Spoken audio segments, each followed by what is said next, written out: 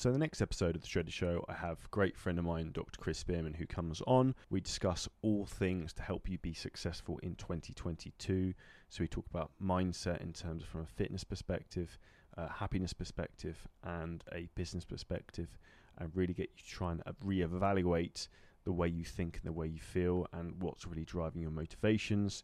We tell you how to set up your environment in terms of from a mindset point of view to almost have a clean slate, remove some of the crap and some of the dead wood, like some of the things in social media and some of the things that can be maybe dragging you down in life. So make sure you check out the next episode. It will set you up for success next year, and it's with my great friend Dr. Chris Spearman. So make sure you tune in and make sure you leave us a 5-star review.